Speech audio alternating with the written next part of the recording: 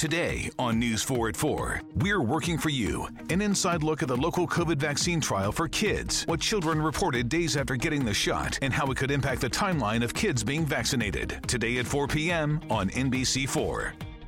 Tonight, it's The Voice Live rounds, and Nick Jonas wants his first win. Let's get this done. Who's got what it takes and whose dream ends here? Watch live and vote to save your faves. The Voice Live rounds, tonight on NBC.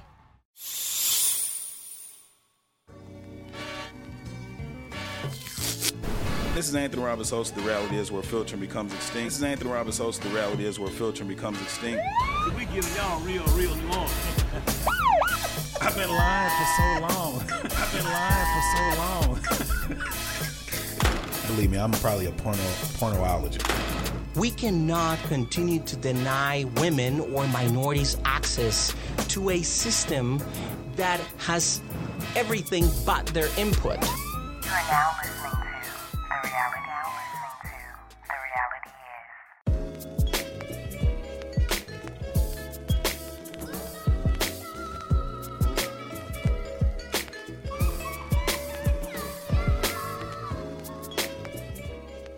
I actually had my dad tell me that you will never marry a black guy because a black man because the Bible says not to.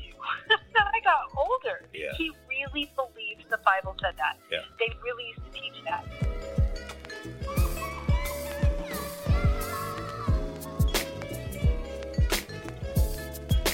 All right, this is Anthony Roberts, host of The Reality Is Where Filtering Becomes Extinct. This is episode 107. I have guest Ann, the writer, the teacher, and she has a perfect phrase that I read on our internet blog earlier today, and it says, every woman needs a cat suit in her closet, and that was something that stood out to me. So right now, today, episode 107, I want to introduce Ann. How you doing today? I'm doing great. So glad to be here, Anthony. I'm glad that you came on. I know we were talking a little bit before the show started, kind of getting acclimated with each other and talking about some things. Before we get back on the topic we were talking about before we started the show, why don't you tell people who is Ann Cook? Well, I go by Ann Live, not Okay. so much Ann Cook, and that's because it's kind of my play name out there. I am in the military, and I love to keep some sort of privacy on the side. Okay. And lately, I just go by Ann. But so I'm a woman of, I would say, many faces. I didn't get into the military until I was 40. I'm very Christian. I've been through marriage and divorce, and I'm a single mom. So there's a lot of facets of me, and then I kind of got into BDSM. So Yeah. and now I teach couples how to have more fun together, and I that's who I am. So with the BDSM, And a lot more than that. It would take more to say. yeah, no, I understand. With the BDSM, I know I'm familiar with the acronyms, but if you could break it down for the listeners of what that means. Sure. It's bondage, domination, sadomasochism. And is there like a particular role for the sadism or the masculine? Like, is the masculine or the dominant? I'm sorry, not the masculine, but the dominant. Is that normally the woman when they're in control of the man with the whips and all of that? Yeah, it's whichever person wants to be in control. There's tops and bottoms, dominant, submissive. And I have to tell you, because of the 50 Shades of Grey, BDSM really became. It's got so much stereotype with it that I even have tried to kind of redefine that name because it's not all whips and chains. And when I discovered this life, it was so exciting. There were so many things to it that I wish I would have known when I was married. It has nothing to do with humiliation, pain, or degradation. And I want to share it with everybody. So I believe relationships can be so much more exciting. Is that a hard conversation to have? Yes. What's that? I was going to say, is that a hard conversation to have with friends? Like, is that something that you discuss with actual close friends, your interest in BDSM? And if so, like, what was their thought process when you actually told them about something like that you were interested in? Well, I actually, that's why I'm trying to redefine it here, because when you say BDSM to people, they turn their nose down at it and laugh. It's funny. You picture, people, I'm just going to put it out there. You picture these over 50, kind of overweight people with leather on, yeah, ridiculous in their bedrooms with whips and chains, and it's really embarrassing, and it's not what it's all about. It's real stereotypical. And I started telling everybody, oh, this thing is so cool, this stuff's so cool. And then 50 Shades came out, and there was a whole kind of concept on that. People were interested, but then didn't want to say it in public. I quickly learned that I shouldn't talk about it, actually. So it's not something that I talk about to everybody. I'm actually, it's funny because that perspective and the way you think is what actually drew me to want to interview you. And I think it was because I think I was on Anchor. I can't remember how exactly we came across each other's paths, but I was listening to, I know, a couple of your waves that you had left. And I was like, man, this is interesting because you really don't hear a lot of women talk the way you do. And not that you talk vulgar, but it's like you speak your mind, you talk about the things that you like and what interests you, and you don't have to see a problem with that. You know, you see it as a preference. And that's what I actually liked about it. Oh, good. I don't know that it's conversations people want to have with you. Yeah. I think that people like yourself and me and those of us that are more outspoken and have podcasts and they're out there, we are willing to say the things that other people won't say. Yeah. And that's one of our gifts that we give the world, because when we say it, it makes it easier for other people to say, oh, I'm not so strange. Yeah, no, it definitely does. So what made you want to create a platform like this? Was it something personal that happened? Like, how did you even get into become interested by this lifestyle or by teaching these techniques and perspectives to other people? Well, it always does come from something personal, doesn't it?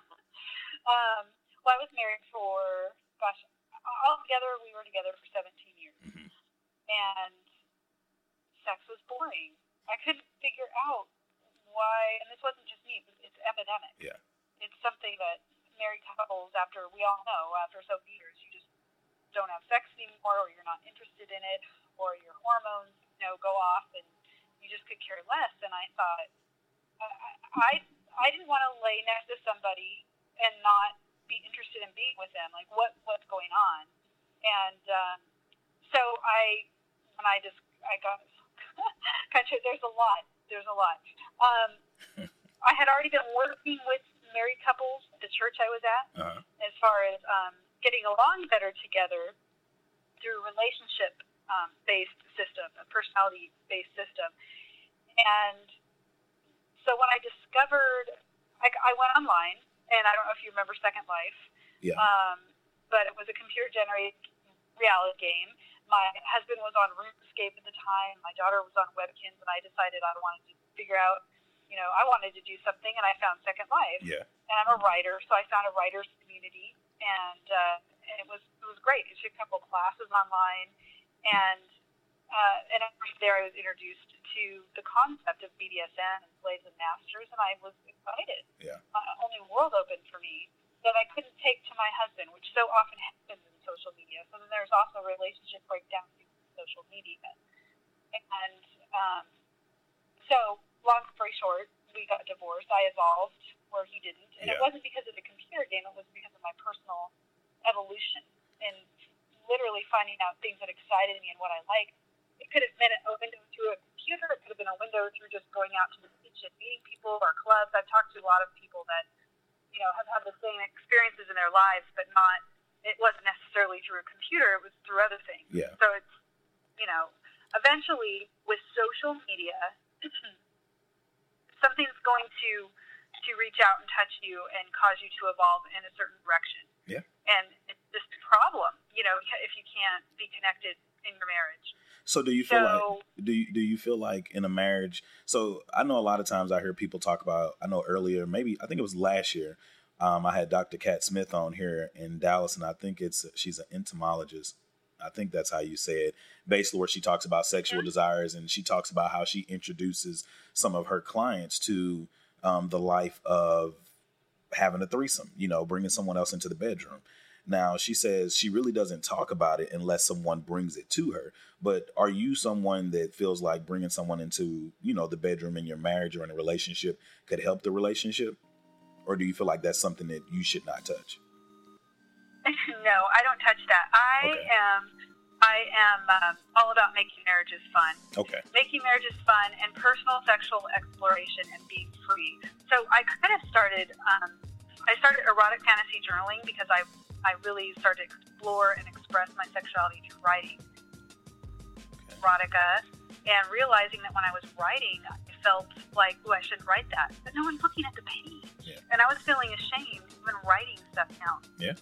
So if I was feeling that, other women were feeling that. And so I started my erotic fantasy journaling course for women, where we all got together and had topics, and we would write and kind of share what we wrote every week. And they were just really feeling more free. So the news came out and did a segment. I don't know if you saw it on the website. This actually was going to be a segment. You actually went right into what my next question was. So that's perfect. Okay. Good. So you want me to keep going? Yeah. You could go. Yeah, I was gonna say you could go ahead because all I would be doing was reiterating it. But yeah, I saw the part where the news came out and it was multiple women.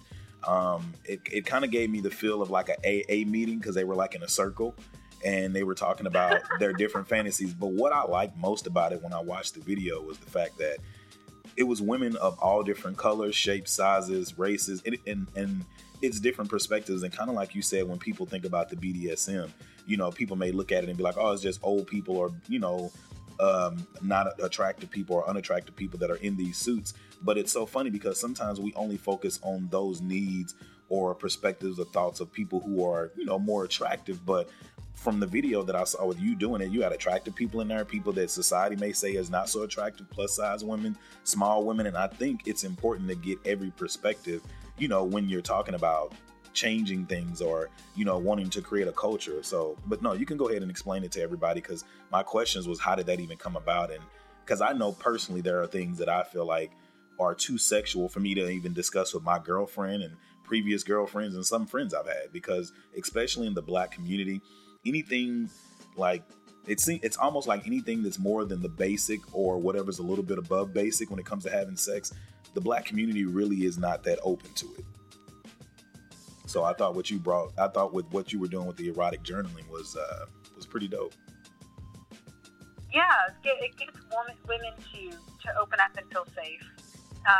In almost a Bible study setting. So you're right, like sitting in a circle and sharing with one another. And I just mediated, you know.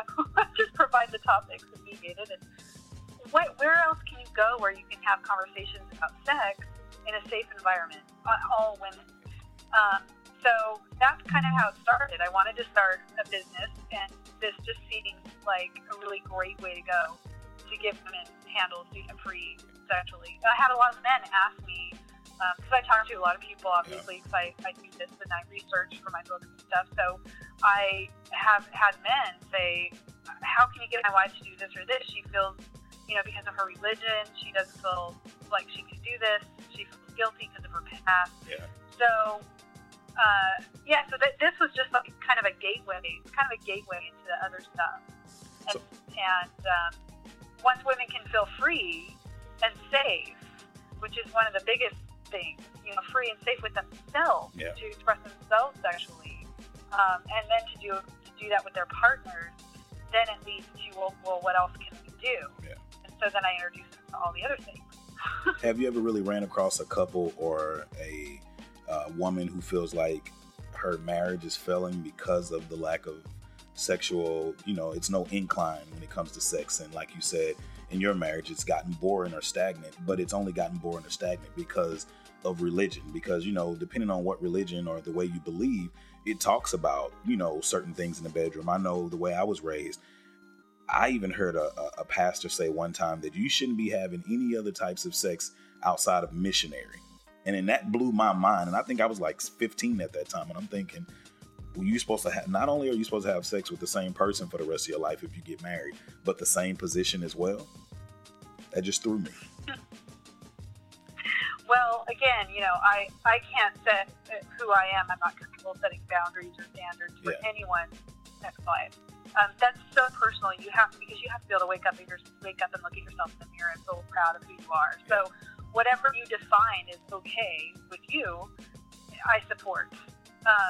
But I'm not going to push anything because I I don't know what people believe, and I don't want them to cross just because I believe that would be right or wrong to tell you. And, still up to you that decision.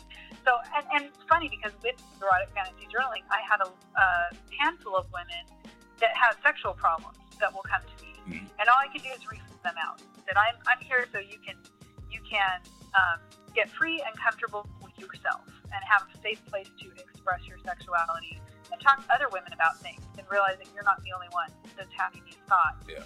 And so I just really stick to the fun of it. I'm not fixing marriages. Yeah. I'm not preaching positions, anything like that. And, one of the things that just really gets me going even more, it's funny because people are having basic conversations about sex. I'm in the military, so every once in a while you hear stuff. And if I bring up anything, in any circle, like let's say that one very basic, really cool thing a woman can do is have rope, like a clothes tie, like from a clothesline, a soft clothes tie in the pillowcase, and she can take it out and wrap it around her husband, around the base of his penis. And that is just something playful and fun that you can do. You don't have to tie it hard, or you just wrap it around and be sensual with it. And I can mention that to people, and they say, "Oh my gosh!" But then they're talking about the doggy style sex they had the night before, Exactly. Or the person. I don't know how much I can say on here. Oh, you can say whatever you want to. Well, the person they gave head to, behind the gas station knife, clothesline around the base of your husband's penis. It's just, oh my gosh! Yeah. I'm like, really? And that it's like, no, we need to change. I want to change the how would you say? I want to change that perspective, that mindset, the landscape of sexuality, if you will, and give people handles to have more fun. It's a salad bar. It's not, one of my favorite things to tell people is it's not about the goal of having an orgasm. You let that go. Actually, on my last podcast, I talk about men being able to stay hard. Yeah. So we talk about that. I'm like, who cares?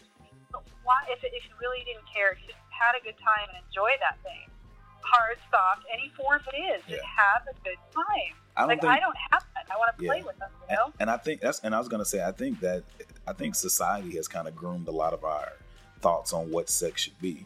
You watch a movie and it's like, not to be funny, you don't even see a penis or a vagina thrusting each other. You just see people moving, and they're put in certain places and positions to act out this scene, and people see that.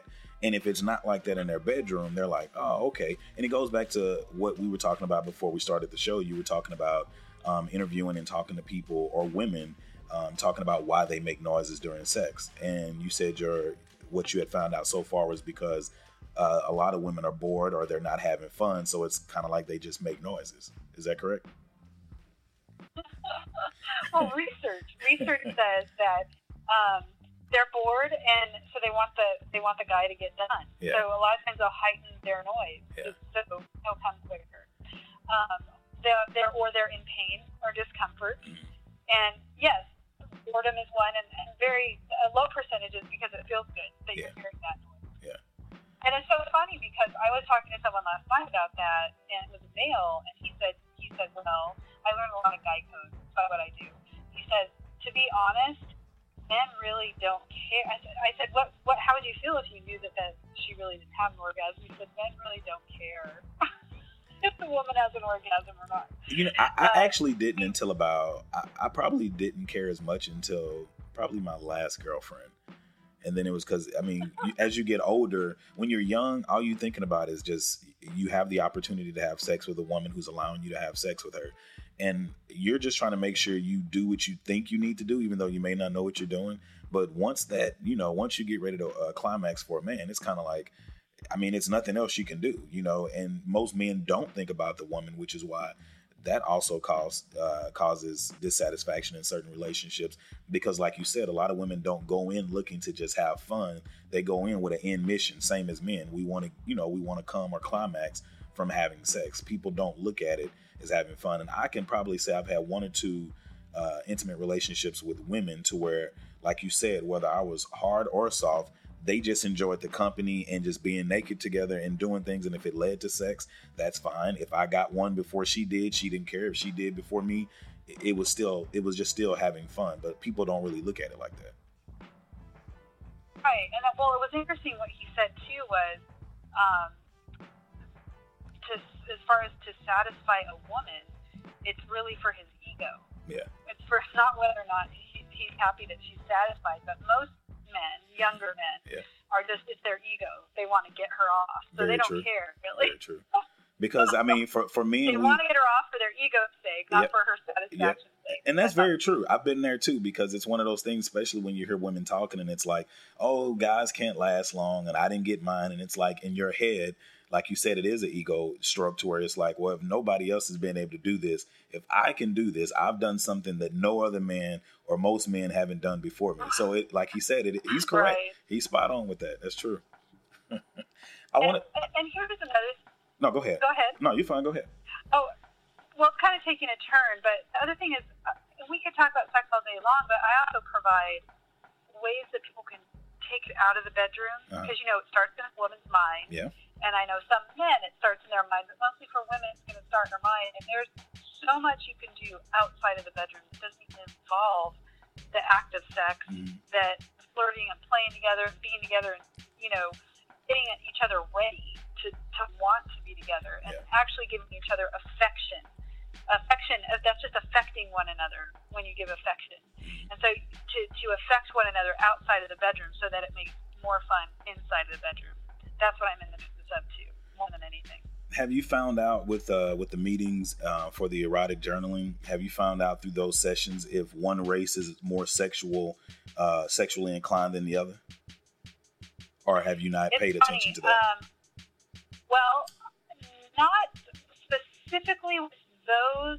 Yeah, I mean, I'll just say the black women are more confident, and and out of that confidence comes freedom with who you are.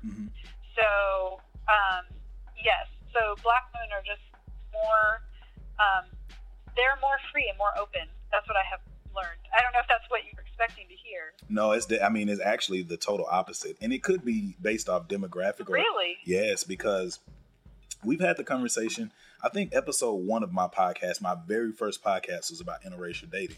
And several times throughout me being on podcasts, we've talked about, black men have talked about how you will find more white women that are more sexually inclined and advanced than you do black women. And I've heard from listeners, some black women will call in or they'll email and they'll say, well, that's not true. It depends on what part of the country you're in.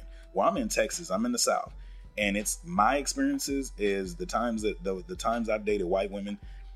I mean, I had more sex, I had better sex, and the sex was fun. With the black woman, it got to that point, but it took a while for us to get to that point because it was so many no's before it was yeses, as opposed to dating a white woman. It's like if you're with them, they're with you, and it's like, I mean, from day one, if y'all start having sex, that's pretty much what it is. But I've dated black women, and are you saying white women are easy? No, I didn't say that.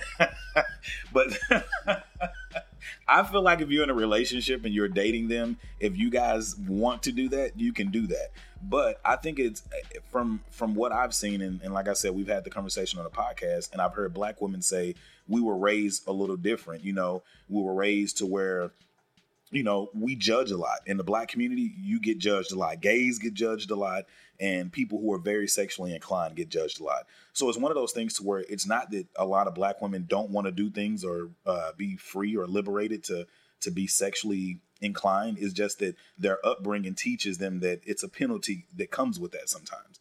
And that's what I've heard, not my personal experience. Well, so that was definitely unexpected. Yeah, well, I mean, and again, you're talking about, it's interesting. Yeah. So there's the act of sex and how people are sexually. But then there is getting someone to open up mentally through doing things. Like there's so much in the BDSM world, for instance, that I saw that was really cool that people could incorporate in their relationships. It would be a turn on, and it would keep them attracted to one another that they could, then their bedroom life is going to be more fun. And it's like bringing new things. I can give you a couple examples.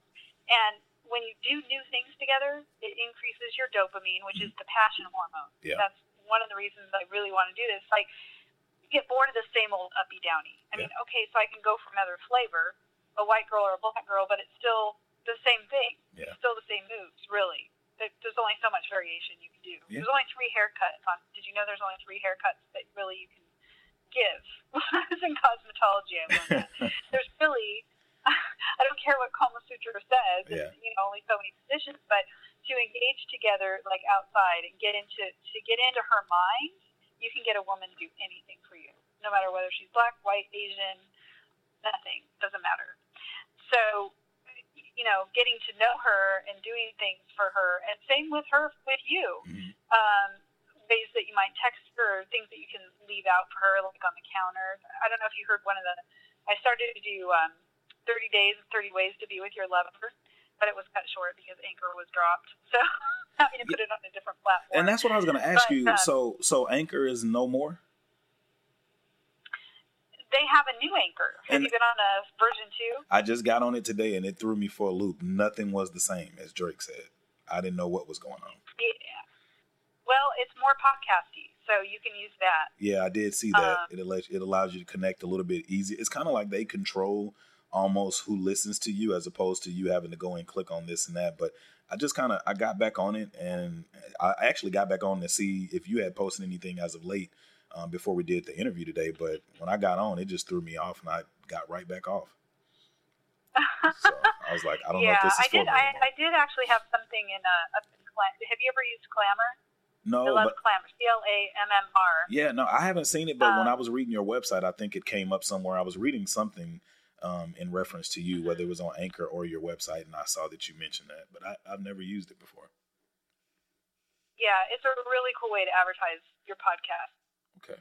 You're doing advertising, but it's really cool. We can talk offline about it, but anyway, so yeah, the 30 ways to be with your lover. I mean, there's things that you can do outside of the bedroom that make inside of the bedroom much more exciting, and I think that's also the conversations aren't happening like they can. Mm-hmm. That's why I'm trying to encourage those conversations between couples. And give ideas. Yeah. Give creative ideas to men and women to do that you would never have thought about that are so easy. Yeah. Like one of them that I had given was leave $20 on the counter, $20, $50, whatever your financial taste is, with a note that says, go buy a pair of panties today and wear them for me tonight. Or send me a picture of them when you have them on. You know, pick out her clothes for her. That's just one night, you know, or for her to ask you to pick out an outfit for me, like, and I'll wear whatever you say. You can incorporate obedience, and depending on your style, whatever style of person you are. Again, we go back to the remember when I was in church, I was teaching the behavioral style, the personality styles. It actually fits really well with the BDSM, with what kind of sexuality you like, because we're all different. And then you connect with someone opposite of you, and you have those differences you bring to the relationship too. So there's a lot that has to happen outside of the bedroom to make inside of the bedroom awesome, and also lasting. Really, I agree. Do you feel like a lack of intimacy for an extended period of time can be the demise of a marriage? And and if that marriage can survive that, do you think that it's possible, which is, because this is something that you do, have you ever seen like a marriage or a couple that you've worked with, or an individual that you've worked with who felt like, hey, I'm checking out, intimacy is not there, I don't know if it'll ever come back, and have you been able to work with someone to get them back to the point of intimacy with their mate? No. I've never met people that have come back from it. Yeah. One couple, through miracle of prayer, and you both have to want it. That's very true. You both have to want it. You know, a marriage is a contract. So this is one thing I get really angry at. If you get married, you are responsible to stay fit, or to an extent. You keep your finances, you stay financially fit, you keep a job so you can pay the bills. Why don't you keep your body fit too? Yeah, that's important to me. This is aside from health issues, and people do go through things. Life does happen. Yeah. Okay, but I have a responsibility to stay sexy for my husband. Why? Because I'm going to feel good about myself. You know, things are going to be better for us. It's part of the contract. And same for him. I've talked to a lot of men and women that they tell me that their spouses let themselves go. They're not attracted to them anymore. They don't know what to do. And so that's another thing. Let go of their health. They let go of all of that. You just kind of don't see yourself responsible for the person you're with anymore. Yeah. So if you get married, it's no more, you know, I can just go out and get a ticket and never pay it. Yeah. And if they take, you know, you have to keep those things in check. And that includes yourself. Yeah, that's physically, definitely true. spiritually, and emotionally. Yeah. I think men have that issue for the most part, to me, that I've seen.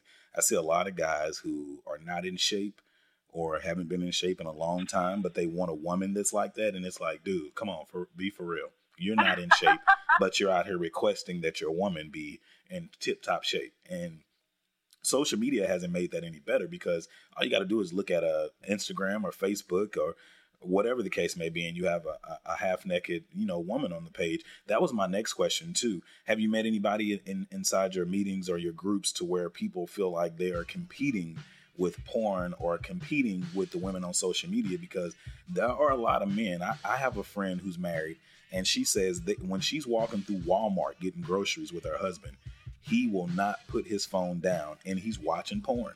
He's not playing video games. He's watching porn.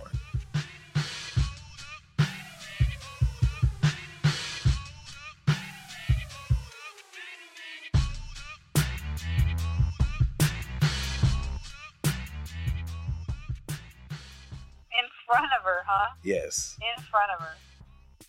Wow. Yeah. I mean, that, again, I don't know what to say to that. I've never met anybody that has done that. Surprisingly, now, how old is that couple? I would say between 35 and 40, with her being the youngest. That's interesting. Because most of the people that I meet are surprisingly have old-fashioned ideals in their marriages, even with social media. They're still hiding and lying and doing things behind each other's backs, you know. But out in the open like that, that's pretty bold.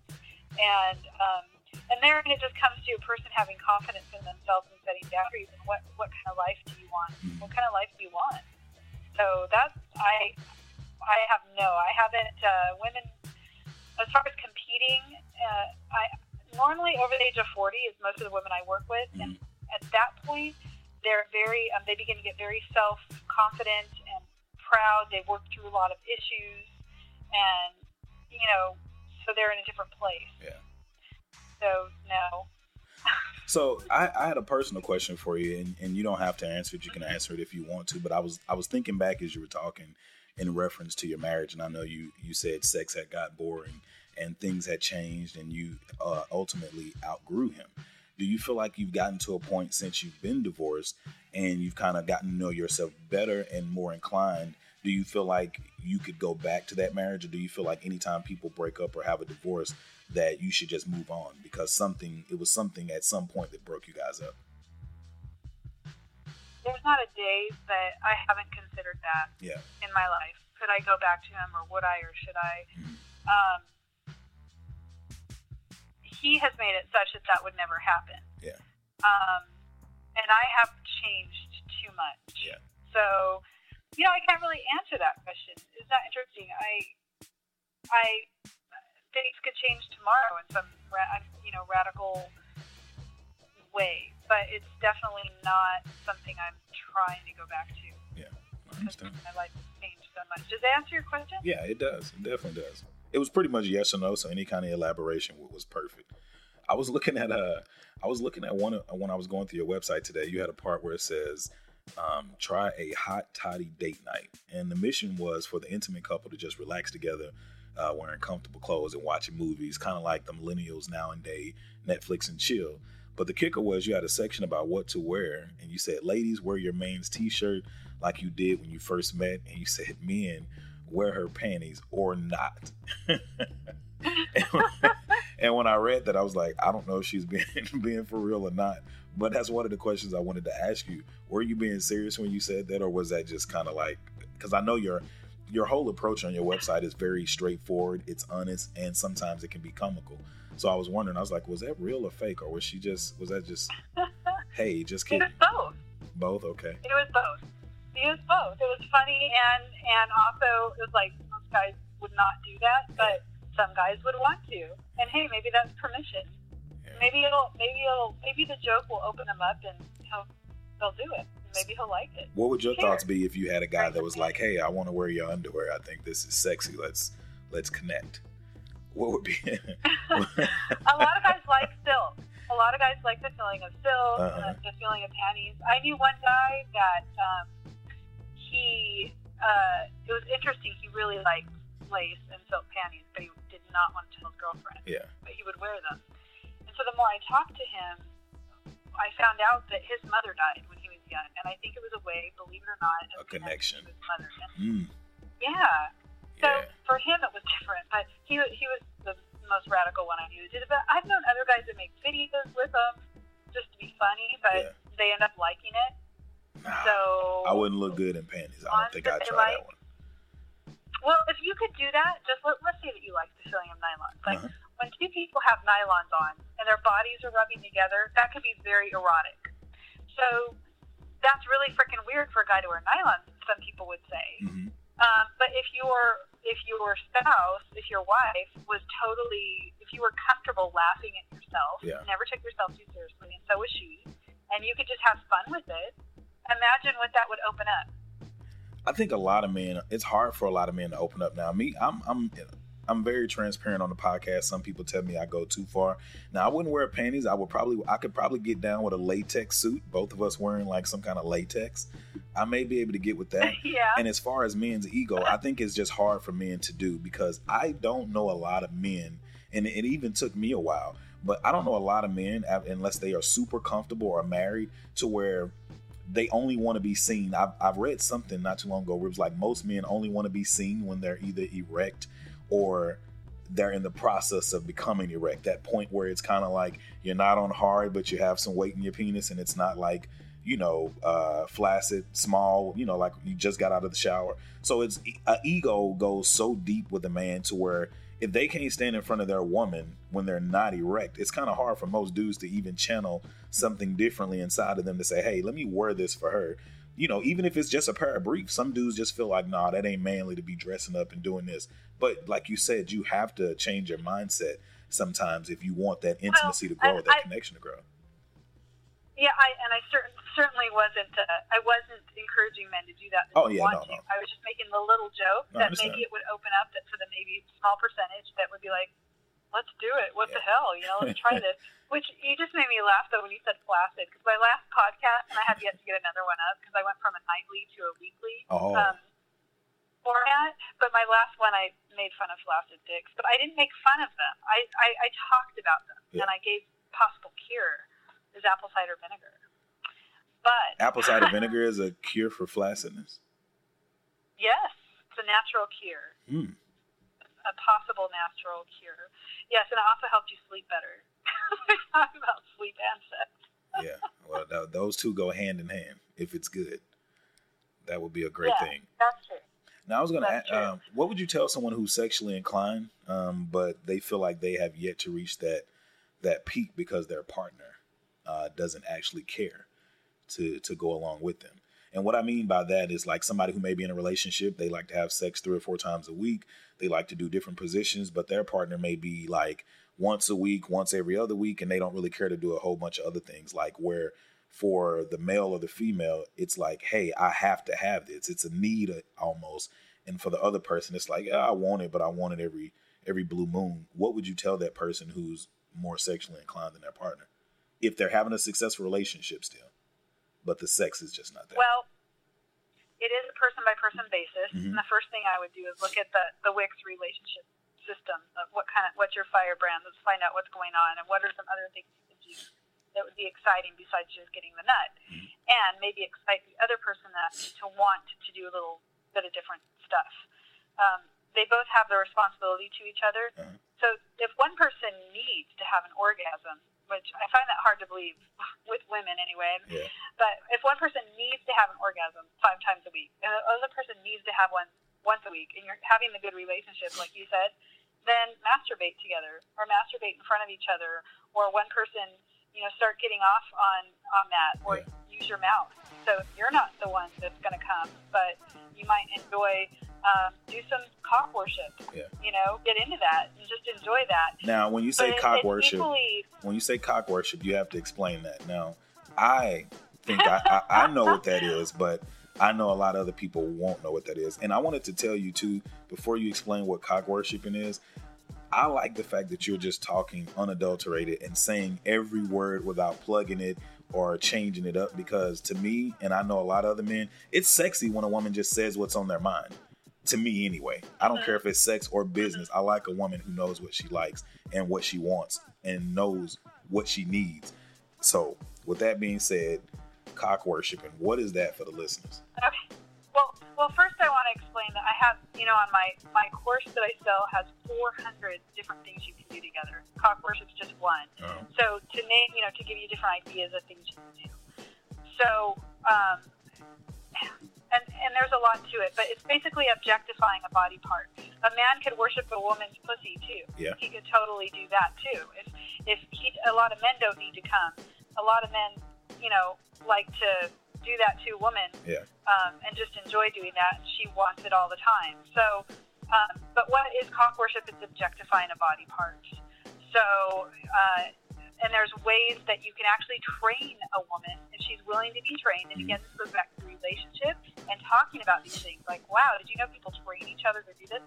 You could train her to worship your cock to where she just gets off doing that. She just, not just, but she enjoys that so much that becomes a form of worship for her. That sounds amazing. And vice versa for a man to worship a woman in that way. That sounds amazing. I was telling somebody I had a sexual relationship at one point in time, and literally, I would say 75% of our relationship was her. I mean, I guess you could say cock worshiping, but it was like all she liked to do was give oral sex. And I almost felt like I was cheating her, because I was like, I'm not doing anything. You're not asking me to do anything. And when I try to do something, you tell me just, you basically just tell me to sit there. Now, while that's all well and good, if that was something I wasn't used to. So I literally used to always feel like I'm cheating her, I'm using her.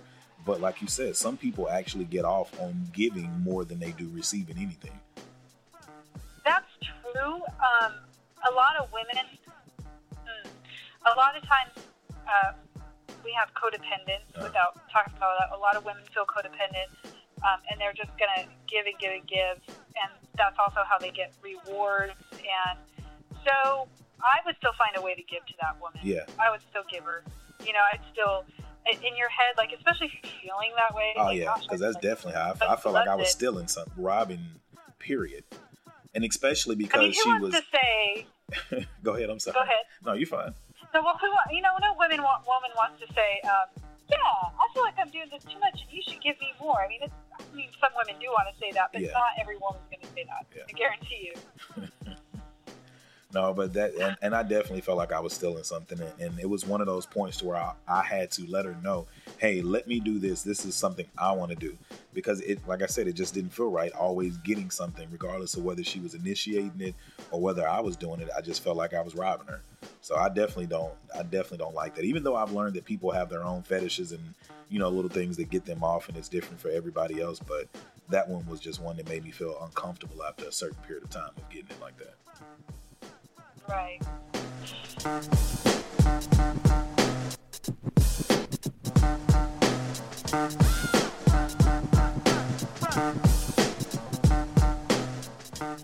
So why do you feel like, with what you do, why do you feel like people think talking about sex is so taboo? Oh, this is such a rough one. I have kids, so it's hard, it's hard, the subject. It was hard for me to go with. It's hard every day. I think about it. They say when you choose, I know this isn't your question, but it does. No, you're fine. It does answer the question in the end. When you choose a business, you have to wake up every day and want to do that, and you want to make a change. And, I looked at my history, the past, since I started with the erotic fantasy drilling courses, I've always gone back to this topic. And I've kept it as classy as I can. I don't, not every woman wants to go into a sex store with dildos hanging off the wall. Yeah. It's just gross. Okay, like a lot of people are like, really? I think it's great, and that's good for them. I'm not for those people. The people that I'm going to connect with are the ones, or resonate with me, are the ones that don't want to do that.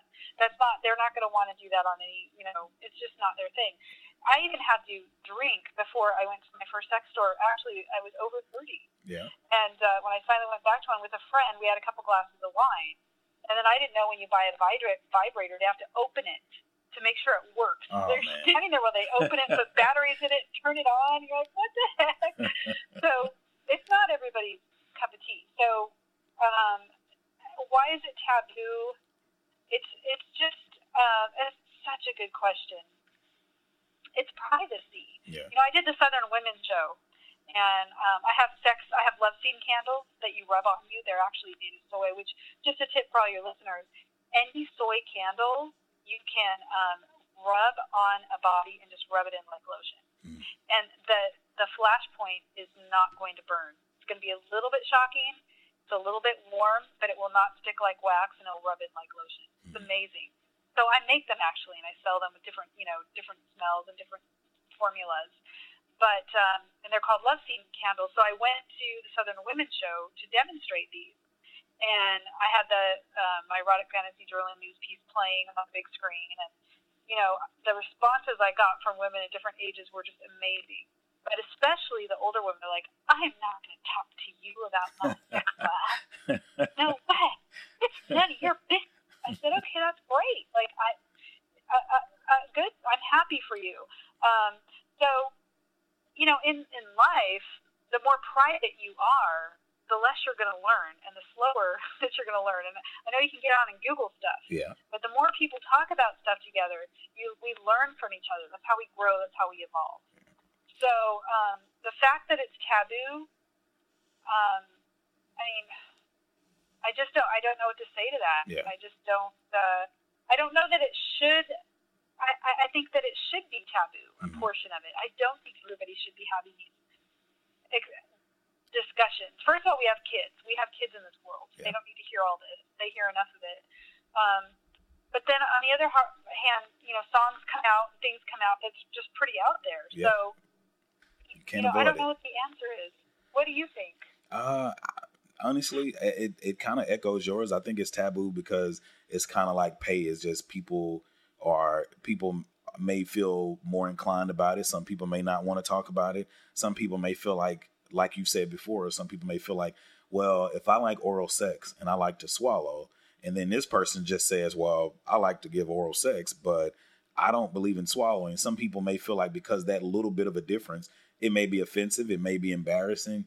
And like you said, I've met people who tell me about their sex lives and things that they've done, and for them, it was like Mount Everest. But when I heard it, I was like, oh, that's just a walk around the park. But I didn't say that to that person. But I think it's those types of conversations where you make a person feel a certain way or judge them makes people not want to talk about sex. Right. I think it's kind of the same thing to me. Go ahead. I'm sorry. No, like the conversation you and I are having right now, it's way more candid than I normally have with anyone. Believe it or not. Yeah. I talk about subjects. I help people with things to do outside of the bedroom and understand themselves, understand one another. What is your sexual profile? Like, what kind of things what are some ideas, things that you might like? Anything from, again, doing the slave master thing, describing punishments, to weird things like wearing the panties or tying the rope line around the penis, yeah. That are very, they're pretty benign, but they're very exciting and different than the normal, I would say crude, like, if I will give oral sex and swallow, like, I normally never have those conversations. Yeah. And I'm not saying they're wrong. It's just I'm being very candid with you right now, whereas normally even those things aren't because I feel that it's different with every person also. So you have a different energy with everybody you're with. Yeah. You might do something with someone that you would never do with somebody else, ever. No, I'm pretty wide open, and I think that's the thing when people talk to me, they realize that, and it's pretty much nothing I won't say, because I believe in if I don't say it and I don't explain it to you the way that I like it or the way that I want it, how can I expect you to make me feel good or, to keep my attention sexually? Right. So. Well, I hear what you're saying, but I'm talking about different relationships are going to have different energy. Oh yeah. So, especially if you're operating outside the normal traditional, well, I like to swallow. But if you're doing more than that, if you have more of a variety, okay, so we'll just get crass. We heard Trump had prostitutes urinate on him, supposedly, and everybody was disgusted by that. I was not, because I know so many men love that. Yeah. Now, have I ever done that, or what I would? That's not a conversation that I would have with anyone. Yeah. But certain men might like to get that, and certain women might be able to do that, or certain relationship dynamics may have that in their relationship where they would never have it with another person they get with. Yeah. Because of comfort levels or a different time in your life. Seasons and times change, and things that you like change, kinks and fetishes as you grow. Yeah. So I wouldn't say that, like, Trump probably always wants to be urinated on. Maybe he tried it that night. That's just something he wanted to do then. Right. I mean, so would he get with every woman and be like, I want you to yeah. I've got to be pissed on me. I mean, I don't know. Yeah. Maybe somebody that always likes that, and maybe he just wanted it with those prostitutes that night. So that's something, when I heard about that, the first time I even thought about or heard about somebody urinating on someone was, do you know the R&B singer R. Kelly? No. Okay. It's on you, I feel quite the same. When you get a whiff of my Hershey stains, I want to pee in your food. Only thing to make my life complete is when I turn your face to a toilet seat. I want to pee on you. Yes, I do. But he's an R&B singer, and I think it was like early 2000s, late 90s, and he's a grown man, and some videos came out about him urinating on, I think she was like 16 or 18, and he was like 30 something at that time. So, and of course the videos, when the internet really just started becoming big, I saw the video. And it's always got to be with some younger person or some prostitute or something. It can't just be a normal couple. Can't just be a normal couple. Mary and Jane like to pee on each other, No, it's always something outlandish or crazy, but that was the first time I saw it. And when I saw it, I was like, no, I can't do that. No, I wouldn't want to do it to somebody, and I wouldn't want it done to me. See, and here's the thing. That's why I'm in the business of opening people's minds to new things they can do together. I do believe in my relationship with my husband and my ex-husband, if we would have had a whole palette of colors available to choose from, we may have lasted. There would have been more there, because he really likes control. He's a controlling person. So there's 4 basic styles of behavior, and his is controlling. And we could have had fun with that. He really liked to have the porch light on when he came home. Yeah. He could have said, no, if you don't have it on, I'm going to give you a spanking. Yeah. And it could have been a fun thing between us. Yeah. Now that has nothing to do with getting the nut, but it has everything to do with getting to that place of being turned on by that person, because we're affecting each other's day. Yeah. We're showing each other affection outside of the bedroom. That's a real turn on. And that's very important. I said that's very important, like showing some kind of affection or intimacy outside of the bedroom, because I think a lot of people just limit intimacy, emotion, and things like that only to the bedroom. But like you said, sometimes you have to spark it elsewhere for it to even get to the bedroom. Well, you have to, or it will never last. I mean, if you want a girl wrapped around your finger, or a guy, I mean, you have fun outside of the bedroom. Yeah. If it's just in the bedroom, there's just no. Yeah, you have to make those connections. Well, and to do that, you have to learn one another, which takes more than 3 days. Yeah, because a lot of people... I'm old-fashioned, believe it or not. No, I'm still old-fashioned when it comes to that, too, because it's a lot of things that a lot of people try to move too fast. I mean, I know for me, even friends, I've seen people get married in 6 months to a year, and I'm not saying that I have a problem with that, but personally, I tell people all the time, I need to date her for at least, not date her, but if I'm thinking marriage, I need to at least put 2 years in. I need to see how she is around my family, her birthday and holidays and different situations. The next year, she needs to see how I am around her, my family, and vice versa. Like, I just think it's things that people don't know before they really start signing up for the long haul when speaking of marriage. But I definitely think that is a real thing. So let me ask you this. Uh-huh.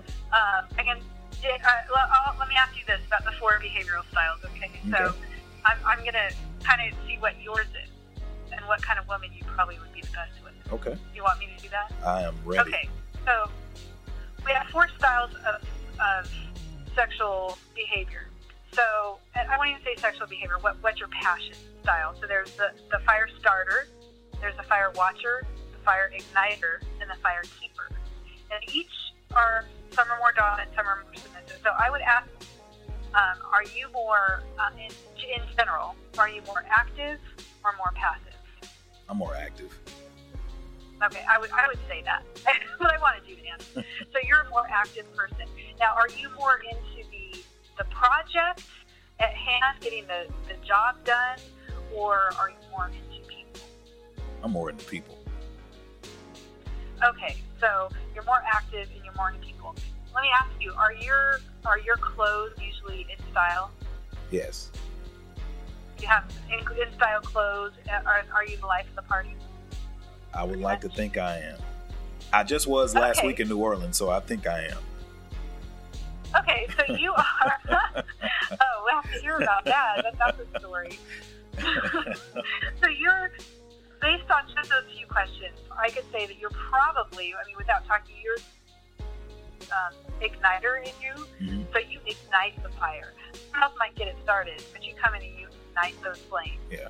You keep them going, which means that you like creativity.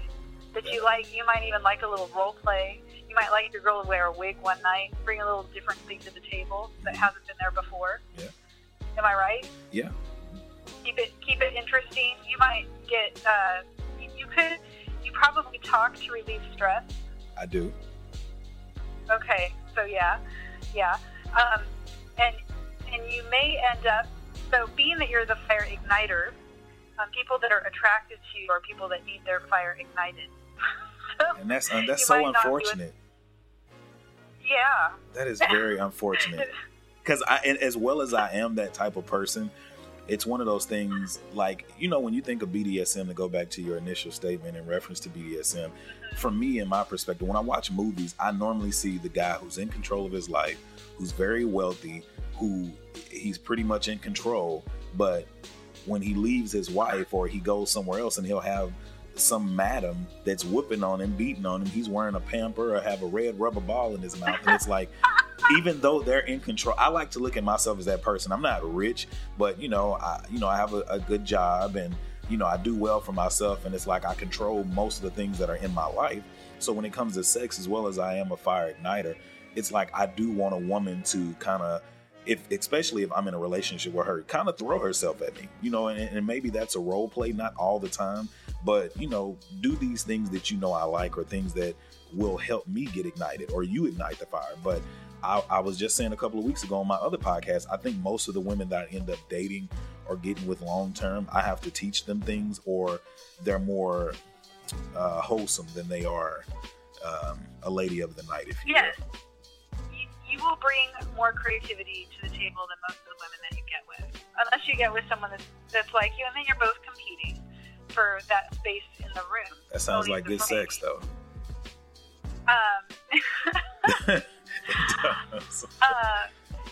What's funny, you work together differently than you do. Yeah.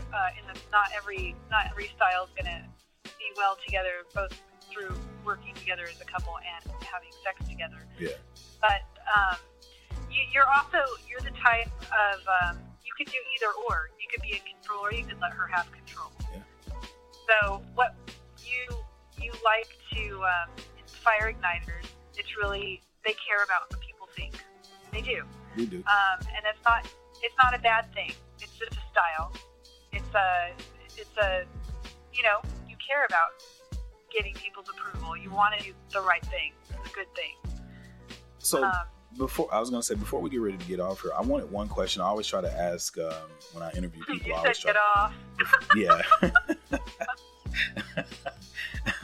It's definitely appropriate for the conversation. But I was going to ask you, I think you may be the second or third person and I have to say this, white person that I've interviewed or talked to, and I always ask this question to black people and white people, but I get more responses from black people, being that most of my guests are black, or the people that come on are black. But what are your thoughts on interracial dating? I see like the climate is changing on, even in the media and on TV shows, you see more interracial couples, whether it be black and white, whether it be Asian and Hispanic, or Asian and white, or whatever the case may be. But what are your personal thoughts on interracial dating? Personal thoughts with regards to, like, would I do it? Yeah, would you do it? Do you think people should do it? Do you think it's changing? Do you think it's, like better for, I guess, society, for people to actually cross that line of dating into different races and understanding each other? And do you think it's breaking down any barriers, or is just something that's, I don't care about it? Oh, I think I don't see color. I was raised in California, okay. So I never saw color till I came to the South. I never understood, like, I would see these shows and Jerry Springer and stuff about KKK. I'm like, why? What's the issue? I don't understand what the issue is. Then I came to the South and realized, it's an issue. You see it's not an issue in California. It really is a real melting pot. So I wasn't raised that it's even a thing. Like, I don't like so much attention. Saying don't like is the wrong word. If you're gonna make an issue out of something, it's gonna bring attention to it and make people think of it. Very true. Otherwise, it's fine. So I would have never thought. Okay, I would have never thought Black Lives didn't matter. Yeah. Until everybody's like, Black Lives matter. I didn't even know it was a thing. Yeah. I didn't know it was a thing. So, and then I don't live as a black person. So then I don't understand that. But I don't really have an opinion. I just see it's wonderful. Yeah. I think all races should be together. I don't think look.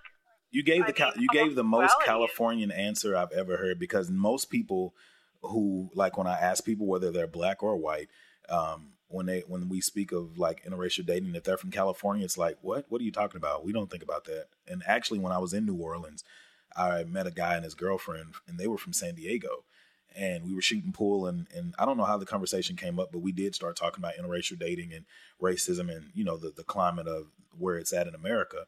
And even he was saying, he was like, man, I'm in California. We don't think about that. And I know me, I visited California the last 2 or 3 years because it's just somewhere I've always wanted to go. And when I went, it was everything I could have ever hoped for. And to go out there and not be like, nobody paid attention to me. I just blended in. So I do believe people, when people say, hey, I don't pay attention to color. Not that you don't see color, that somebody is black, white, Asian, or Hispanic, but you don't pay so much attention to it. You don't put so much energy into it like we do here in the South. Because like I said, when I'm here, depending on what part of town I'm in Texas, like, you may get stares if you're dating a white girl. You may get stares if you're in a neighborhood that's predominantly white and no blacks are there. But in California, you're just one drop in the ocean and nobody cares. Everybody's just living their life. So. Well, let me tell you what, though. I have dated a black man, and you tell me why black men give me an evil look when I'm dating a black man. So black men give you an evil look when you're dating another black man? Yes. Maybe because they want you. Maybe because they want you. And not to be funny, I'm telling you, it either could be that, or not to be funny, they could be looking at the black guy as, oh, you sold out and you dating a white girl. That could be it too. I don't know. I had never experienced that before. I definitely, dating a black man made me feel different. Yeah.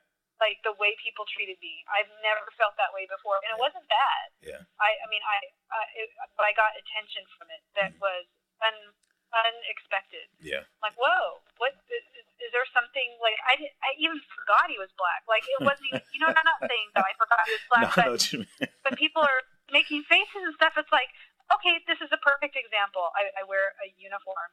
So, and people treat me different if I go out in public in the uniform. If I have to go home, I'm on the way home and I might have to stop at the store and I'll forget, why are they treating me so, I'm wearing a uniform. Yeah. I forget. That's what I mean. Like, so when I was out with the black man and the black man, sounds ridiculous. Anyway, when I was out with him, just because we're talking about color, when I was out with him, people were looking at me and I didn't know why. Like, all of a sudden, because you're black. Yeah. I don't know. Is that why I'm getting treated different? So it's interesting. I find more, and you said energy, you used your word earlier, but more energy put into, and of course maybe it's because I'm white, but I find more energy put into the different races when I was with him. His name was Clyde. Mm-hmm. When I was with him from black people, like I never felt white people looking at me funny. Yeah. Never even felt different. I can understand the black part. The black part normally, like I said, if it's a black man looking at another black man with a white woman and it's a look of disgust, in my opinion, it's either because he wants one and he's probably wondering how the fuck did you get her, or it's, like I said, one of those things to where he's probably looking and saying, oh, he sold out. If it's a black woman, it's probably going to be, oh, he sold out, or, you know, it may be one of those things depending on what demographic they're in or from. They may look at it and say, you know, a lot of our black men are lost to jail or the grave or whatever the case may be. And the few ones we have left, they want to date white women. Or it could just be somebody looking saying, damn, she got her a good one. You know, it just depends. But it's a wide spectrum. But these are things I've heard. And far as me, if I ever look at another black man with a white woman, if the white woman is beautiful, the only look I'm going to be giving is, damn, bro, you got you one. You know, you got you a good one. But other than that, like, I don't care. I personally do not care. California was beautiful when I went, all different races of women. I like white, black, whatever, you know, but I think people put too much weight into it. And I understand it from the black perspective because, you know, we've always been taught to divide and fight amongst each other. So you have people that's like, hey, we need to create this community and make our community stronger, which we do, but we don't have to make our community stronger by excluding other people. And I think that's the issue. Well, I'll tell you where a lot of stuff comes from that is real honest here. My parents, in my generation, our parents were religious dumb. Yeah. So I'll say that, use the word religion lightly. I actually had my dad tell me that you will never marry a black guy because a black man because the Bible says not to. I got older. Yeah. He really believed the Bible said that. Yeah. They really used to teach that. There's something in the Bible they screw up that makes it sound like that. Like, it has to be like the Egyptians. Yeah, it is. From the Old Testament. And that's inaccurate. And I don't know if black parents told their kids that. Did they? No, we didn't. When I grew up, I found out that was inaccurate. Yeah, you know what I mean? It's definitely inaccurate. But when you're raised with that being your mindset, I think a lot of discrimination and a lot of feelings come from that. I think a lot of people, and I think we're growing out of that generation, that like whatever the pastor says from the pulpit is right kind of thing. Yeah. We all have the internet access to find out for ourselves. Yeah. I think that's a lot of the change. But the funny thing about it is, even though the internet is there, especially here in the South and even some white friends that I have, it's certain things that they don't know, because even though it's there for the internet, being white, it affords you some sort of comfortability to where you don't have to worry about those things if it doesn't directly affect you. But I do know what you're talking about in reference, because I've heard other people reference to black people in the Bible as that beast that God said strike down. Oh my God. Or they'll use That's things. Horrible. Yeah, so they'll use and like you said, there have been people who use racism to enforce their racism. You know, I mean their religion to enforce their racism or prejudices against different people. Call loud. Call loud.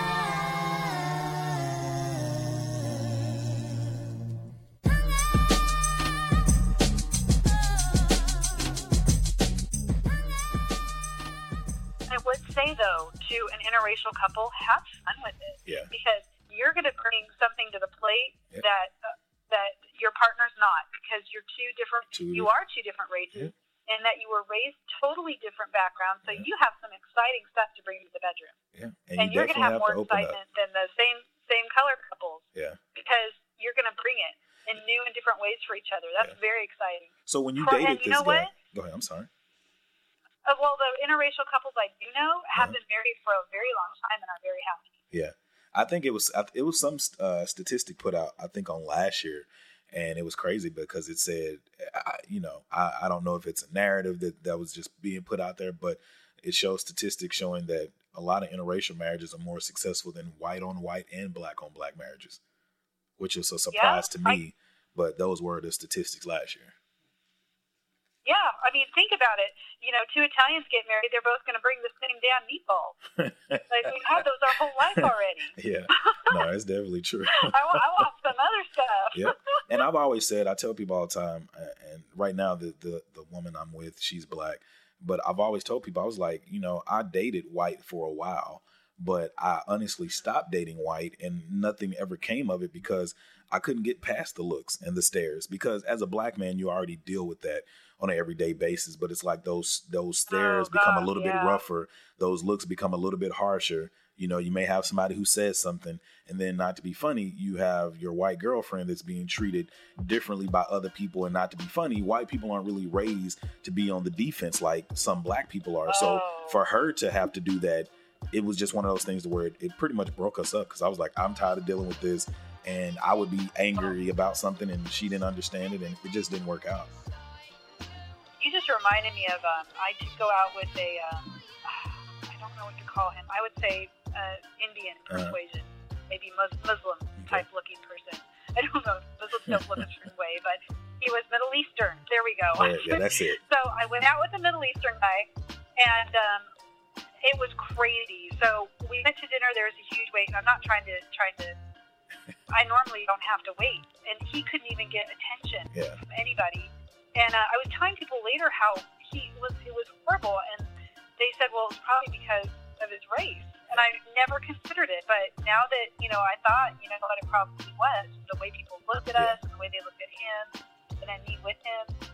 So, it's not just black for sure. It's all races. Oh, yeah. Well, that's because, at least what I've been taught in the South, it's like it is a trophy to have a white woman. So that's how they teach it. We're in a day of gender bending and people are dressing like women. Yeah. And, we should be so beyond the racial We thing. really should be. No? And it puts a lot of pressure on, not to be funny, it does put some pressure on white people. Then, not to be funny, especially those who don't think like their parents or their grandparents, when that conflict arises, it's kind of like, what is all of this about? Like, I don't think this way. But yeah, like I said, it's definitely unfortunate. In the South, it's just a little bit different. But I was going to ask you, the guy, when you said you dated the black guy, was that before you got married or after you divorced? It was after. Okay. After the divorce. Okay. And so, had you ever dated a black guy before you got married? No. Okay. The only reason I don't have like I date this or I date that. Yeah. I just when I meet it's just people, whatever I meet happens. people. So I'm the same way. Different like that. Yeah. No, I'm the same way. I only asked because I remember I had a lady I was talking to at one point in time when I first moved to Dallas, and she was married, and she was a white lady, but I don't think the marriage was going so well. So she began to hit on me. And when she hit on me, I was like, oh, you're married. I don't want to, go to that extent. But she did tell me, she was like, I love black men. She was like, I've been with one black guy before I got married. But she said if my husband found out about it, he would divorce me. Because when they got married, she said that he asked her if she had ever been with a black dude. She said no, but he told her, if I found out that you had, I'm taking the kids, I'm taking everything, and I'm leaving you high and dry. And in my mind, I was just like, why is it so bad for a white woman to be with a black dude, or anybody to date, like you said, who they feel like they care about or want to be with? Yeah. Well, just to make the subject a little lighter, I'm going to tell you something. We're changing subject here, but it's very funny. You guys have to live up to this reputation you built for yourself, and it's not true. Yep. The black men having bigger ones? Yes.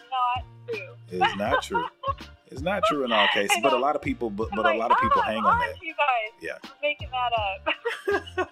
Well, the way it goes, again, I always try to tell people I definitely don't fact check, but if I say something and it's given statistics, if I don't remember where it comes from, I always just be like, go check it out. But I did look up, because we had the debate about what race of men has the biggest penis according to measurements and demographic and everything, and it did say, I think it was Jamaica. Yeah, and I think Jamaica, it was like Jamaica was the biggest, and then it was like a country, like a part of Africa, and then it was like black men, and then white men, then Asians and Hispanic. Now, I don't know, like I tell people all the time, outside of pornos, I haven't really seen another dude's penis, but it's like, of course, when you're watching porno, they're going to get the biggest dudes out there.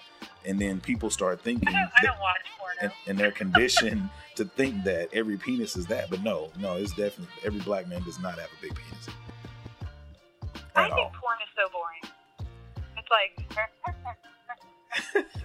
and out, Yep.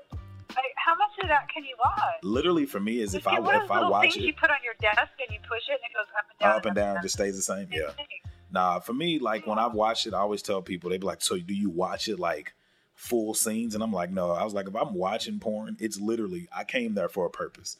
I know what I want. I get in, I get out. I don't go and watch 30-minute movies. No. That's why I say when I find out when people tell me their husbands or their girlfriends like watch it all day, every day, and have it on their phone, to me, that's a little obsessive. It's not that serious. Yeah. Right. Yeah. But everybody has a fetish. I'm not sure what the deal is, but it definitely is a fetish. So before we leave, where can people find you at on social media? Where can they find you at as far as your website? And what does Ann Live have coming up next? Okay, well, I currently have a podcast called Sleep with Ann. It is all of my energy is going to sleepwithann.com. They can connect on Twitcher. It's still in the process of being built, but the Twitcher is there, so they can get all the latest Stitcher. Did I say Twitcher? It's Twitcher, yeah, Stitcher.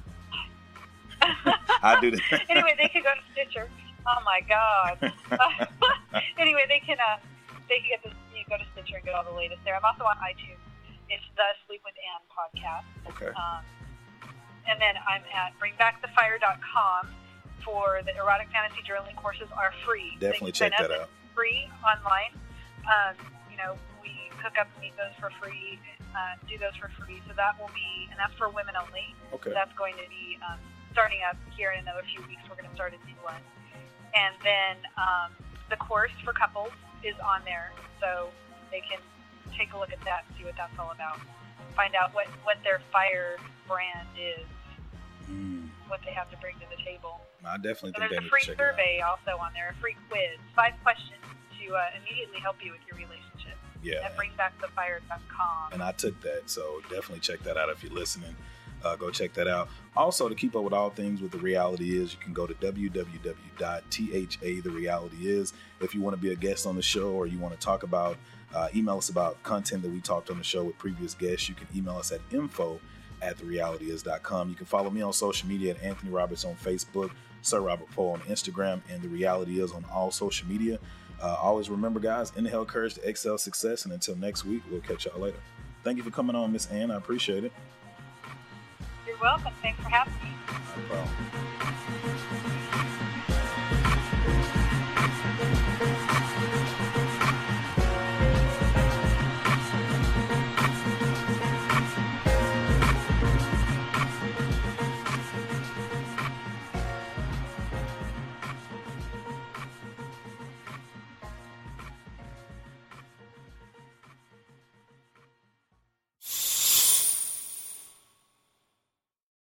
Is it time for a new heating and cooling system? Turn to the experts at Griffith Energy Services and Carrier today and get 0% financing for 18 months on a new heating and cooling system. Get the comfort you deserve from Griffith Energy Services and Carrier. Visit griffitenergyservices.com today for this and other exclusive offers. That's griffitenergyservices.com. License number MDHVACR 01-2278. Griffith Energy Services. Doggone dependable. Today on News 4 at 4, we're working for you. An inside look at the local COVID vaccine trial for kids, what children reported days after getting the shot, and how it could impact the timeline of kids being vaccinated. Today at 4 p.m. on NBC4.